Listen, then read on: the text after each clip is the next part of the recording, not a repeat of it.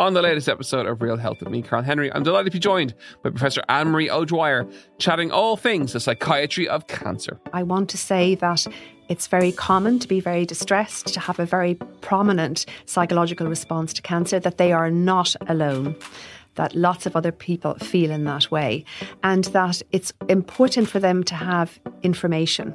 Information is power, but it has to be the right information. As ever, we're available on all podcast platforms.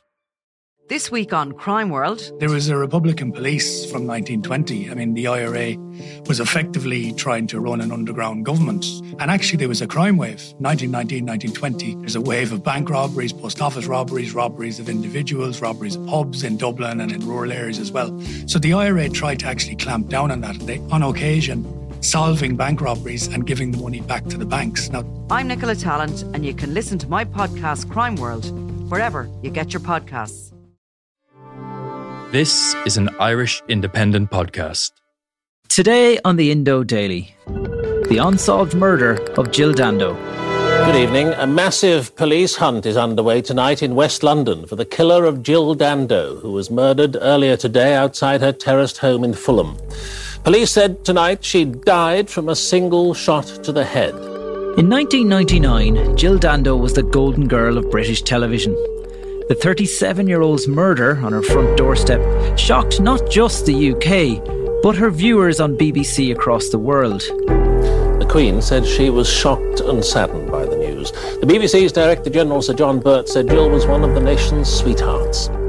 And despite an intensive investigation and an eventual arrest, the mysterious culprit remains at large to this day. This was one of the largest murder investigations the Metropolitan Police ever had to face. It was the biggest reward in criminal history in this country. A new Netflix documentary has revived speculation surrounding the brutal killing of the acclaimed journalist. But are we any closer to solving the murder of Jill Dando? If you harbour any suspicions, do call. So many clues and so much anguish. Do you ever get worried about some of the things you see on Crime Watch? Oh, yes, you do. But the crimes that we show are so rare. You know, it's not something that you walk out into the street and think, oh my gosh, the same thing's going to happen to me. I'm Kevin Doyle, and today on the Indo Daily I'm joined by Jenny Bond, former royal correspondent for the BBC, who worked alongside Jill to look back on a murder that led to one of the biggest UK police investigations ever. Jenny Bond, take us back to April 1999. You were on air and a story was breaking. Did you find out live on air and have to tell that to the nation, or was it something that you were pulled aside and told beforehand? No. I remember it was a lovely sort of spring day and I was wearing a rather nice spring blue suit to do the bulletins, which are the news reports you have on the hour, and then some of the main news bulletins later in the day. It was somewhere, I think, between the noon bulletin and the 1 p.m. Suddenly rumours started coming into the newsroom that there'd been a killing. We thought it was a stabbing, first of all, and it was in Fulham, which is in West London. And the awful whispers began around the newsroom. And you know that newsrooms are a buzzing place with all with noise and stuff going on. Suddenly it was cold and quiet and silence, and people were whispering, and they're saying it's Jill. Now, Jill Dando was one of the most high-profile BBC presenters at the time. Time to pack up your cares and woe now. BBC One's going on holiday with Jill Dando. Hello, this week I've come to Switzerland and the shores of Lake Geneva. My final destination is the town of Montreux. Very well loved in the country and very well loved in the newsroom. And no one could believe this could be Jill, who probably been there the day before, was expected the day after, was always reading the news, doing other shows like Crime Watch and the holiday programme. No one could believe that our Jill, aged just 37, could have been murdered. But gradually it became clear, and the following minutes ensued, that it was Jill. It's been confirmed it was Jill. And I think one of the other news outlets, other networks, actually broke the news on air because we at the BBC were determined to be certain that her nearest and dearest had been informed before we broadcast it, her fiancé, Alan Farthing, her father and her brother. And when we'd ascertained that, we put out a news flash just a few minutes after the others, I suppose, but we did want to be sure. And my bosses came to me and said, because I knew Jill well, are you okay to do this? And I was pretty shaky, I suppose, but your professional instincts take over. Jill was 37. 37. Peter, I'm telling you, she was 37. All right. I told her she was 37. What should I say? I'm telling you, she was definitely 37. Definitely. Here we go. Within the past few minutes, police have confirmed that the BBC television presenter Jill Dando has been stabbed to death outside her West London home. She died in the ambulance on her way to hospital. There are no more details at the moment.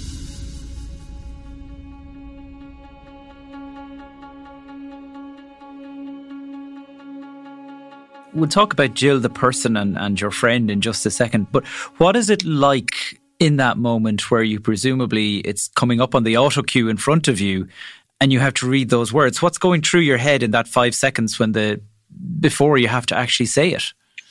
Well, to keep it together, for goodness sake, don't let your voice go all emotional and shaky. But people might expect that to happen, but you're professional and you've just got to impart these news. I think my voice was a bit shaky. I'd been through the experience of talking about the death of Diana a couple of years earlier, and I've known Diana as well, obviously not as well as Jill. But it was a similar sort of feeling that, can this be true, that someone I knew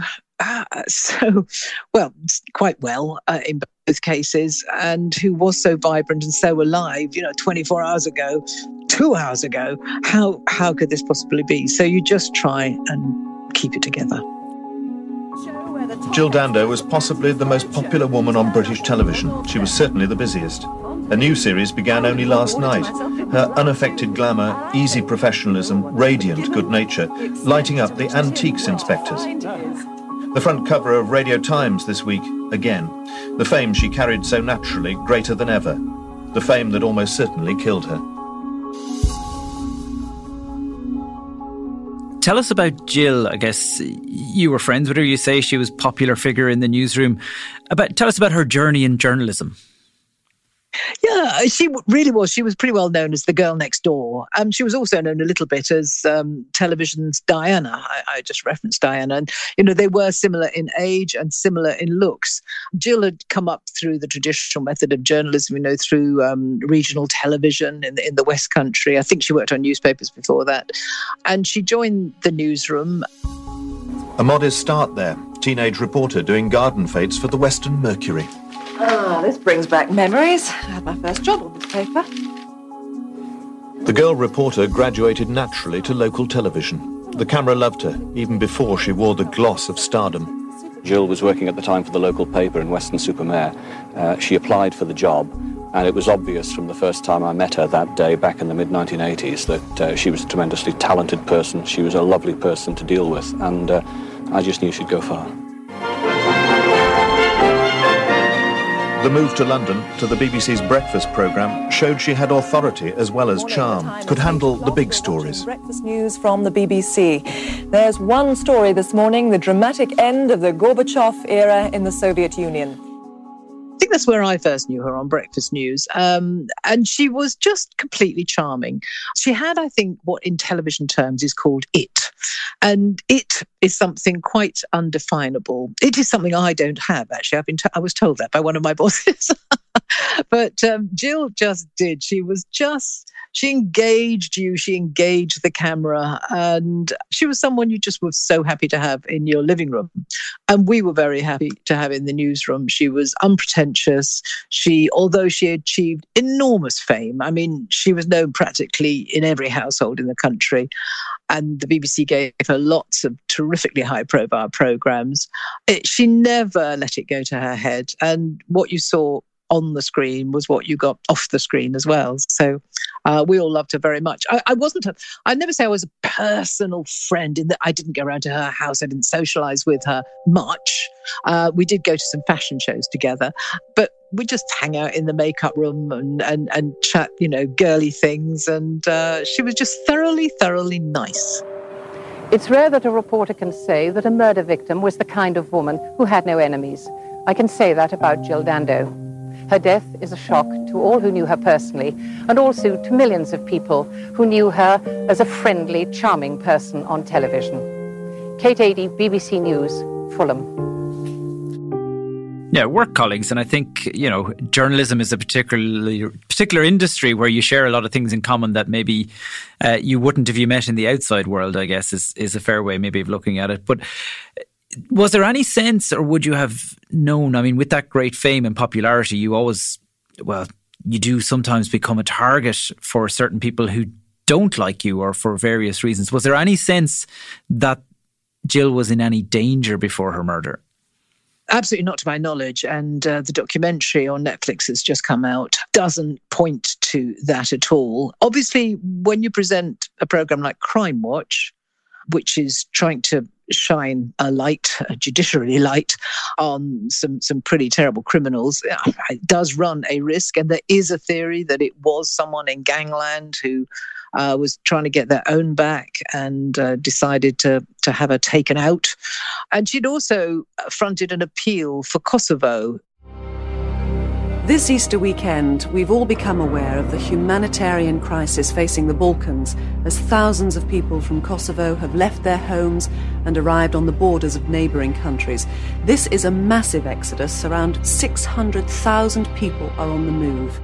This was the time of the Serbian-Kosovan War, and she'd fronted a television appeal, as you do for these things, and there was a rampant theory that, in fact, she had been assassinated by a Serb hitman. Neither of these have been proved, and I think that's probably one reason why this is an enduring story, because it was someone so many people knew at the time, and it's a crime that's gone unsolved for all these 25 years, quarter of a century. We're no closer to knowing the truth. This is a sombre and, for me, a surreal Crime Watch UK. For all of us here, it can be gruelling coping with crimes against victims who are strangers. It's been almost unbearable dealing with Jill's death. Jill Dando was much more than a colleague. She was everyone's friend. Crime Watch is poorer without her. But this programme was her passion. And now, as Jill helped others, we hope we can do the same for her family, and for her fiancé, Alan.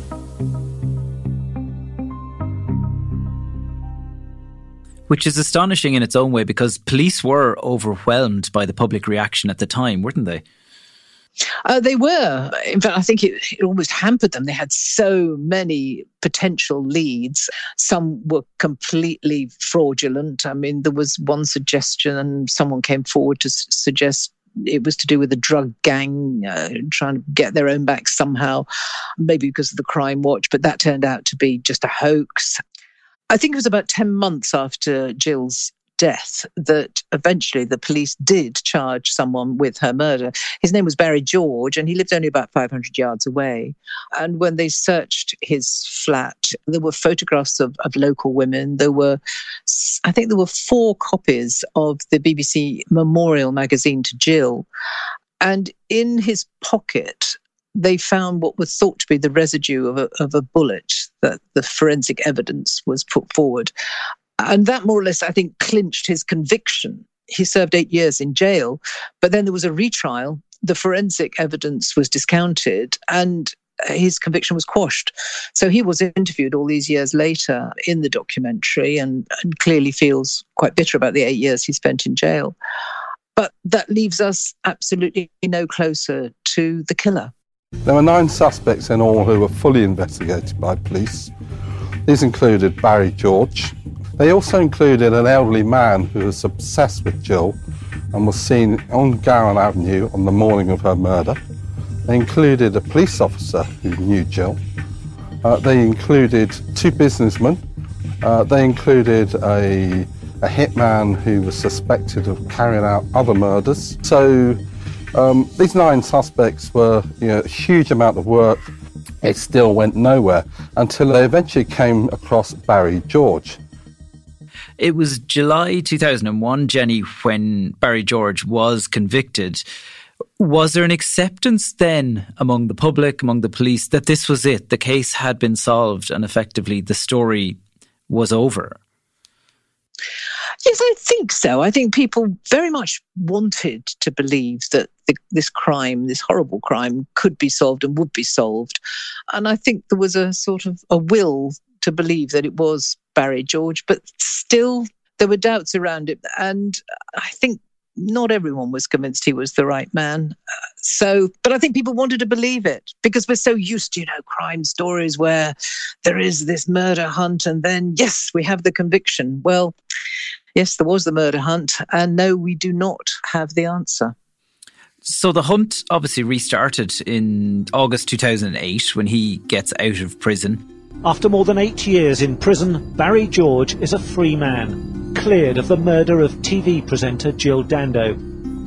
He left from the back of the court, trying to escape the cameras. Mr. George's family have campaigned tirelessly for his release. We've been fighting for many years. Now we need time to get back together as a family. We also hope that the police will now look again into the murder of Jill Dando. Thank you. Where did police go then? Because you mentioned there were several theories at the time. Have they got a second most likely theory? Well, I mean, they went down these various avenues of the criminal world because of her connection to Crime Watch, of Serbia, but they could not come up with any conclusive evidence in any direction at all. It seems to be a blank page, really. I don't know if any of those theories have been thoroughly discounted. At the end of the Netflix documentary, I think the main conclusion, if you can call it a conclusion, is that quite possibly Jill was just the wrong person at the wrong time, that it was a random killing. If it was a hitman, if it was an assassination, then surely there would be evidence that she was being followed. And there were closed-circuit television shots of her, images of her, very shortly before she got home, and there's no evidence she was being followed. And I should explain that at this time of her life, Jill had a house in Fulham, but she was engaged to a lovely man called Alan Farthing. They were to be married a few months later. First of all, I just want to tell you, Alan, how very upset all Jill's colleagues are and how we send you all our best wishes and condolences, and to ask you how you're coping at the moment. I think I'm coping in the same way as anybody else would cope under the circumstances. I'm devastated. Everybody around me is devastated. Everybody is trying to offer as much support as they possibly can. I cannot believe what has happened. I cannot understand what has happened. She was spending nearly all her time at Alan's house. That's where she really lived. But occasionally she popped back to Fulham to just check everything on the house or to do something. And this was a day when she'd chosen to do it. No one would have known her plans. Maybe even that morning she didn't know she was going to pop back to her house. So people ask, and I'm sure the police have asked, how could anyone have known she was going to be there?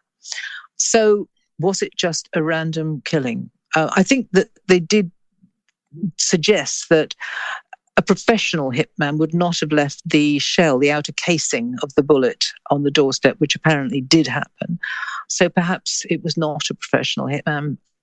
I wish I knew. And that's really why her brother, Nigel, gave his blessing to this documentary, because he's hoping that all these years on, going through the evidence as they have, the producers, perhaps it will jog people's memory. Just one tiny bit of evidence might come forward, and eventually, finally, perhaps the clue that would nail a conviction will be found.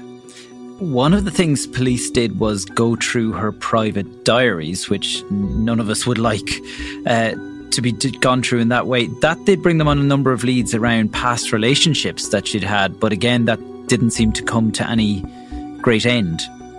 Yes, indeed, they did get through her diaries and stuff, but Jill was pretty much an open book, I think. Of course, she'd had some relationships, who hadn't, a woman of her age, but she was so happily engaged to Alan. But yes, I think a few of her former boyfriends were interviewed at some length, undoubtedly, by the police. But I think all those leads, supposed leads, were quickly discounted. You mentioned that her family are on board with the documentary, which indeed you appear in yourself, Jenny. Do you think there is any hope at this remove of it bringing forward new evidence? There was so much publicity about this at the time, over the years when Barry George was acquitted, that you would imagine if somebody was going to come forward with something new, they would probably have done it by now. You would. I think it seems very, very unlikely. I mean, I think the only hope is that there's been such progress in things like DNA and general investigative methods, about which I know nothing. But there are cases, aren't they, where cold cases have been revived and have been solved. But I don't hold out much hope for this one, I'm afraid. And finally, going back, what was the impact of Jill's murder on the BBC and the people you worked with and the organisation? Well, we were first shocked, and then we were all incredibly sad. And then I think we were all just a little bit worried, you know, when I used to go home late at night, because you work quite late at night, you know, the 9 o'clock, 10 o'clock news, you get home to your front doorstep at 11 o'clock, it's pretty dark, and you put your key in the door. And yeah, I did used to look over my shoulder. You know, if this was a professional job, if it was the Serbians, for example, or gangland, were they happy? Would they be happy with one person? Did they want more? So yeah, I believe, I can't honestly remember, it's a long time ago, but I believe we were offered some kind of security if we wanted it, but I don't think we took it. But yeah, everyone was on their guard. But more than all that, never mind thinking about yourselves, we were just so desperately sorry for Jill's family, and so sorry for Alan, because the marriage that he'd been so looking forward to was not going to happen. And final word then, Jenny, I suppose, to end, what's your fondest or your lasting memory after all these years of Jill Dando? Oh, probably coming in the makeup room and well, we had lovely makeup artists doing, because I used to read the news sometimes as well as she did, and she'd say, "Oh, look, your hair, it's too clumpy, it's too clumpy. Look, let me do it." And she'd get out a little bit of wax and she'd just run her fingers through my hair and make it look much better instantly. So, you know, there was just an idea of her generosity of spirit, because being a journalist and in this business, it can be quite backbiting, and people can be quite jealous of one another. But she wasn't. She was so giving. And that's the main news tonight, the brutal killing that today stunned everyone here at the BBC Television Centre. At the age of 37, in her prime as the nation's most popular presenter and radiantly looking forward to marriage in the autumn, Jill Dando was shot down by an attacker outside her home not 2 miles from here. A senseless murder that leaves this newsroom in which she worked a darker place and makes a lot poorer the medium which she graced. Good night. Jenny Bond, thank you very much. My thanks to Jenny Bond, former royal correspondent with the BBC. I'm Kevin Doyle, and today's episode of the Indo Daily was produced by Garrett Mulhall and Dee Reddy, researched by Dave Hanratty, with sound by Niall McMonigal. Archive clips were from BBC, Netflix, ITV and the Irish Independent. If you enjoy the Indo Daily, don't forget to like, follow and leave us a review.